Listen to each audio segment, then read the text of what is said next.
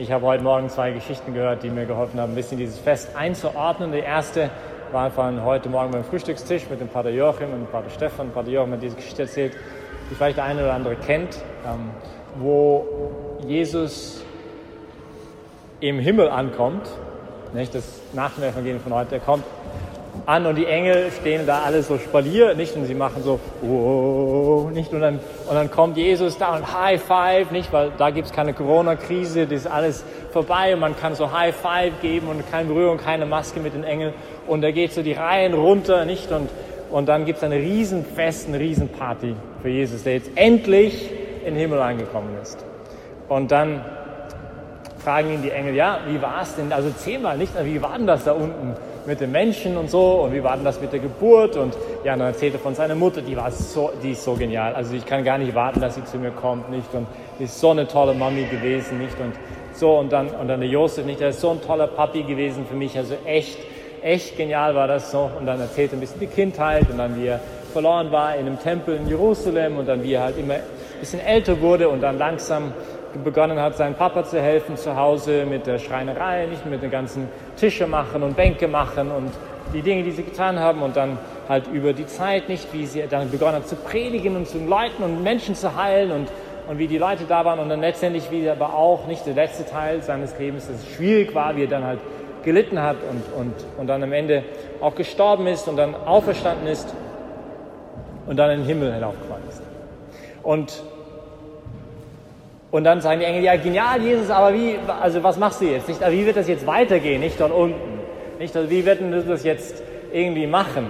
Und dann sagt Jesus, ja, also ich habe mir 12 Jünger erwählt und die werden das schon tun da unten, nicht? Und die werden dann andere auch instruieren und die werden also mein Werk weiter vollziehen auf Erde. Und dann werden die Engel ein bisschen nachdenklich und sagen, der eine Engel sagt dann, ja, aber Petrus wird ein Papst sein? Ich meine, der hat dich 3-mal verleugnet und dann sagt ein anderer Engel, ja, und die 2 Jünger, die 5 Minuten vor deiner Himmelfahrt sagen, wirst du jetzt das Reich Israel wiederherstellen und wo du doch noch so gemacht hast und gedacht hast, also die haben gar nichts kapiert. Nach 3 Jahren irgendwie voll Ausbildung und sie haben irgendwie nichts verstanden und die werden dein Werk irgendwie weiter verbringen und der andere sagt, ja, und der Thomas, der sagt nicht, der wird mit euch, wir gehen nach Jerusalem hinauf mit ihm zu sterben und dann, wo war denn der Thomas am Fuß des Kreuzes? Der war weit weg.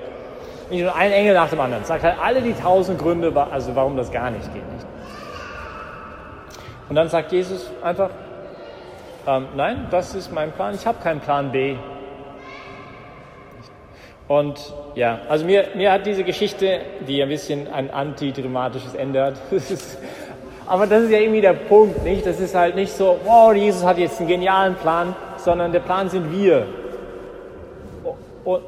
Und das ist irgendwie so schön, nicht? Weil er auch weiß, wer wir sind. Und mir hilft diese Geschichte, weil sie so die 2 Bedeutungen auch von diesem Fest uns vor Augen führt. Nicht auf der einen Seite, dass Jesus jetzt in Gott hineingeht. Und er ist der erste Mensch, der das tut. Und es ist für uns gar nicht so selbstverständlich. Gott ist reiner Geist. Und wir sagen jetzt, dass durch die Vereinigung von der göttlichen Natur mit der menschlichen Natur Jesu ist ein Mensch in Gott eingegangen. Und er, der das tut, ist es einfach nur eine Verheißung, dass auch wir das mal tun werden dürfen. Und deswegen sagt Paulus an die Epheser heute, erleuchte die Augen eures Herzens, damit ihr versteht, zu welcher Hoffnung ihr durch ihn berufen seid, welchen Reichtum der Herrlichkeit seines Erbes den Heiligen schenkt und wie überragend groß seine Macht sich an uns, den Gläubigen, erweist. Nicht wie unglaublich diese Verheißung ist, dass wir eine Berufung haben, in Gott einzugehen und jetzt schon gewissermaßen daran teilhaben dürfen durch die Taufe. Nicht, dass wir jetzt schon gewissermaßen dieses Leben in uns haben, nicht in seiner Fülle, wie wir es dann nachher haben werden, aber jetzt schon auch daran teilhaben dürfen. Und dann kommt eben dieser zweite Teil der Bedeutung dieses Festes, wo Jesus ihn eben kurz bevor er jetzt weggeht, was man auf Englisch nennt, the Great Commission, also diesen großen Auftrag jetzt seiner Kirche gibt. Darum geht zu allen Völkern und macht allen Menschen zu meinen Jüngern, tauft sie im Namen des Vaters und des Sohnes und des Heiligen Geistes und lehrt sie alles zu befolgen, was ich euch geboten habe. Und auch hier, dieser Satz ist sehr schön, weil es heißt, also da gibt es mehrere Verben hier, nicht? Geht zu allen Völkern, macht alle Menschen, tauft sie im Namen des Vaters und lehrt sie alles zu befolgen, was ich euch geboten habe. Aber in Griechisch, der Text, gibt es eigentlich nur einen einzigen Verb und die anderen sind Partizipien. Also die anderen mit taufen und lehren und so ergänzen den Hauptverb. Und der Hauptverb hier ist, macht Jünger. Macht Jünger. Und das ist der Auftrag, das ist gerade der Auftrag der Kirche, dass wir in erster Stelle, wir selber erstmal immer mehr Jünger werden des Herrn. Und dass wir aber auch Kraft unserer Taufe diesen Auftrag haben, mit all unserer Unzulänglichkeit und dass wir manchmal Petrus sind und manchmal Thomas sind und manchmal wie diese beiden, die 5 Minuten vor seiner Himmelfahrt immer noch nicht checken, worum es geht, dass er uns erwählt, seine Botschaft in diese Welt hinauszutragen. Und das ist so wunderbar. Und ich habe auch gerade heute, das war die zweite Geschichte, die ist zwar nicht so schön irgendwie wie die erste, aber hat mich nochmal zum Nachdenken gebracht von den James Mallon, der Gründer von Divine Renovation und diese Pfarrerneuerung, nicht nur erzählt hat, auch diese Geschichte, der kommt aus Halifax, das ist in Kanada an der Ostküste, die involviert war in der Rettung oder was noch übrig war von den Überlebenden von der Titanic, als die Titanic untergegangen ist. Dort ist auch ein Friedhof, wo man die Menschen begraben hat. Und er erzählt halt die Geschichte bei den Feierlichkeiten vor 100 Jahren, Titanic-Versenkung im April 2012, dass es ihm wieder bewusst gewesen ist. Für ihn war das so ein Bild, das sich erinnerte, was manchmal uns passieren kann als Kirche. Weil er sagt, es gab 18 Lifeboats, also diese Überlebensboote, nicht, die es geschafft haben, von der Titanic runterzukommen.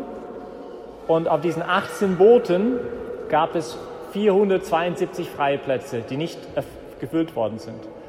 Und nur 2 Boote haben sich die Mühe gemacht, um die Überlebenden, die im Wasser waren, aufzugabeln. Die anderen haben zugeschaut. Und es gab Geschichten, dass manche, die in der ersten Klasse gewesen sind, sogar sich aufgeregt haben, dass man, also die 2, die versucht haben, Leute zu retten, ein paar in den anderen Booten hineingestellt haben, um mehr Platz zu haben, nicht für die Überlebenden. Und er hat sich gedacht, nicht, das ist ein Bild, was uns passieren kann als Kirche, dass wir vergessen, dass wir Überlebensboote sind für die Welt. Dass das unser Auftrag ist als Kirche, nicht, dass wir da sind für die Menschen, dass wir nicht einfach zuschauen können, sondern dass Jesus uns heute gerade einen Auftrag gibt. Warum? Weil es darum geht, die Menschen in Gott hineinzuführen, nicht, dass sie diese Herrlichkeit Gottes auch erfahren dürfen, dass die diese Fülle am Leben auch erfahren dürfen, weil wir selber so überwältigt sind von das, was wir erfahren haben. Und ja, ich weiß nicht, wie es euch geht, nicht manchmal, also gerade auch wir im Zentrum, nicht, wir reden öfters über das ganze Thema Mission und man kann uns manchmal mit dem Hals schon raushängen, ein bisschen, das Thema, nicht, weil wir sagen, nicht reden wir so oft darüber. Und doch, ich glaube, wenn wir ehrlich sind, wenn ich ehrlich bin mit mir selber, ich glaube, wenn wir die anderen Dimensionen von Kirche anschauen, da sind wir unterwegs, nicht? Wir machen was, wir versuchen mit Gebet, wir haben jetzt 2 Monate durchgebetet, 24, bis die Krise aufhört. Das war so ein Geschenk. Danke auch an euch alle, die mitgebetet habt, zum Zuhause oder dort. Wir versuchen, nicht? Mit all unserer Unzulänglichkeit versuchen wir Gemeinschaft zu leben, obwohl auch da sicherlich viel Luft nach oben ist. Wir versuchen, einander zu dienen. Wir versuchen auch immer wieder, auch nicht in Diensten in verschiedenen Bereichen auch Dinge zu tun. Wir versuchen, Gott in die erste Stelle zu stellen. Aber vielleicht, wo wir alle, die ganze Kirche damit ringt, ehrlich zu sagen, nicht, ist ein bisschen dieses Überlebensboot sein. Wie können wir Mission leben heute? Und besonders denke ich gerade nicht, zum Beispiel ihr als Familie, nicht, wie geht das? Weil also ihr habt genügend zu tun einfach mit den Kindern und der Arbeit und könnt nicht jetzt irgendwie, weiß nicht, irgendwo hingehen und missionarisch tätig sein. Aber vielleicht hier ein paar Gedanken, wie das auch praktisch einfach ausschauen könnte. Oder ein paar kleine Ideen, die mir gekommen sind. Vielleicht 2 sind Haltungen, 3 sind keine Handlungen. Das erste ist, glaube ich, einfach das Bewusstsein, das Vertrauen, dass Jesus da ist in uns. Nicht, dass er nicht weit weggefahren ist, sondern dass er uns ganz nahe ist durch die Himmelfahrt. Und dass er viel mehr Interesse hat an diese Welt, an die Menschen, die uns nahestehen, als an meine Familie. Nicht erste Mission ist mein Ehemann oder meine Ehefrau oder meine Kinder. Und dann darüber hinaus kann man beginnen zu denken, nicht? Aber dass er viel mehr Interesse hat an den Nächsten, der mir gegenübersteht, als ich das jemals haben könnte. Also erstmal dieses Vertrauen, nicht auch egal mit wem ich jetzt ins Gespräch komme. Nicht manchmal haben wir so Angst, man ist im Gespräch mit jemandem etwas zu sagen oder Jesus ist dabei. Nicht einfach dieses keine Angst zu haben, weil Jesus uns sendet. Und das heißt aber auch, dass das Missionsproblem ein bisschen sein Problem ist, mehr als meines. Und dass ich nicht immer auch einen Menschen gleich vom Adam und Eva bis zu einem großartigen Apostel bringen muss, in einer Unterhaltung von 2 Minuten in einem Elevator, in einem Aufzug. Sondern manchmal geht es nur darum, mal ein Wort zu sagen, einen Blick, jemand mal anzurufen. Vielleicht ist es mal eine Ermutigung. Das sind so die ganz kleinen Dinge. Mission ist nicht immer gleich das ganz Große, sondern es ist manchmal diese ganz kleinen Dinge, die wir tun können. Jemand mal eine E-Mail schreiben, mal ein gutes Buch zu empfehlen. Also dieses Vertrauen. Das zweite Haltung ist einfach mal ein Perspektivenwechsel in uns. Nicht, dass es geht nicht darum, Apostolat zu machen, sondern Apostel zu sein. Es geht nicht darum, Mission zu machen, sondern Missionar zu sein. Die Kirche hat keine Mission, sie ist eine Mission. Also das heißt, dieses Bewusstsein, dass wir Gesendete sind, das, was uns ausmacht. Jeder von uns ist ein Geschenk Gottes für die Welt. Und das, was uns zutiefst definiert, nicht, dass es gibt so viele Leute, die Probleme haben mit Selbstwert und so, nicht, aber zu wissen, dass jeder von uns ist ein unglaublich kostbares Geschenk Gottes für die Welt. Und das bewusst zu sein, nicht, ich bin ein Geschenk für die anderen. Und das ist etwas, was mir eine unglaublich große Würde auch gibt. Also, das ist die zweite Haltung. Und dann vielleicht 3 praktische Dinge, so Dinge, die man machen kann, glaube ich, ist meist gerade auch als Familie, wie wir beten. Nicht manchmal vielleicht gerade auch unser Gebetsanliegen, dass man dieser Aspekt nicht auslässt im Gebet. Nicht für die Menschen, die Jesus noch nicht kennen. Für jemanden, denen es gerade schlecht geht. Also, dass man die Perspektive auch gerade in der Familie, für die Kinder, aber auch für uns selber, immer wieder neu ausrichtet auf, wir haben einen Auftrag in der Welt. Nicht? Wir sollen Licht der Welt sein. Also die Art und Weise, wie wir beten, was für Gebetsanliegen wir formulieren. Nicht? Ich habe mal auch von Andy Stanley mal gehört, nicht? Der sagt, pass auf, also gerade als Leitung, nicht auch in einer Gemeinde, wofür beten wir? Nicht? Weil das zeigt sehr viel, was uns an unserem Herzen ist, was in unserem Herzen liegt. Das zweite wäre, ein Awareness zu schaffen, immer wieder auch unter der Familie. Nicht, wenn ich jetzt den Kindern einen Katechismus beibringe, dass es nicht darum geht, dass sie den Katechismus wissen, sondern dass sie es später anderen besser erklären können.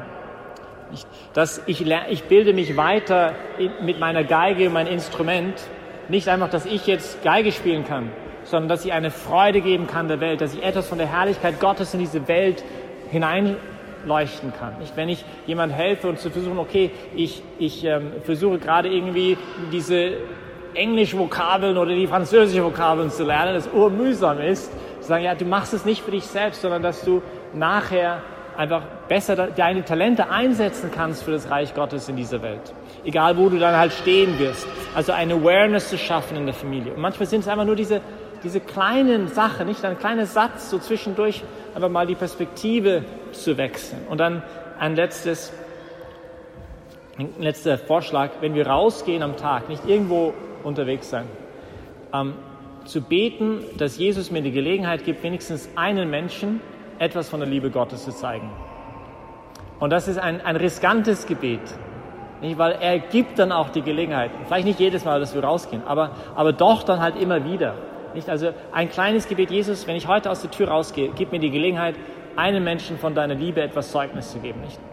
Und es ist ein mutiges Gebet, ein schönes Gebet, ein Gebet aber, das er auch sehr oft erhört und wo es dann auch diese Offenheit braucht, nicht diese Gelegenheit dann auch zu ergreifen. Manchmal ist es einfach nur von einer Seite des Zimmers zum anderen zu gehen und jemand mal die Hand zu schütteln, im Moment kein Handschütteln, zu beugen und sagen, hallo, wie geht's dir, wer bist du denn eigentlich, also ein bisschen Interesse zeigen. Also manchmal sind es einfach diese ganz kleinen Dinge. Also beten wir da füreinander, dass wir an diesem herrlichen Tag, wo wir unsere Erhöhung als Menschen zu Teilhabe an der Natur Gottes feiern dürfen, nicht? Wo eigentlich jetzt dieses Fest uns vorbereitet, nicht für diese definitive Umarmung Gottes und dieses Eingehen in Gott durch den Heiligen Geist geschieht. Deswegen haben wir jetzt 9 Tage, ab morgen, erster Tag, die Urnovenen, alle Novenen.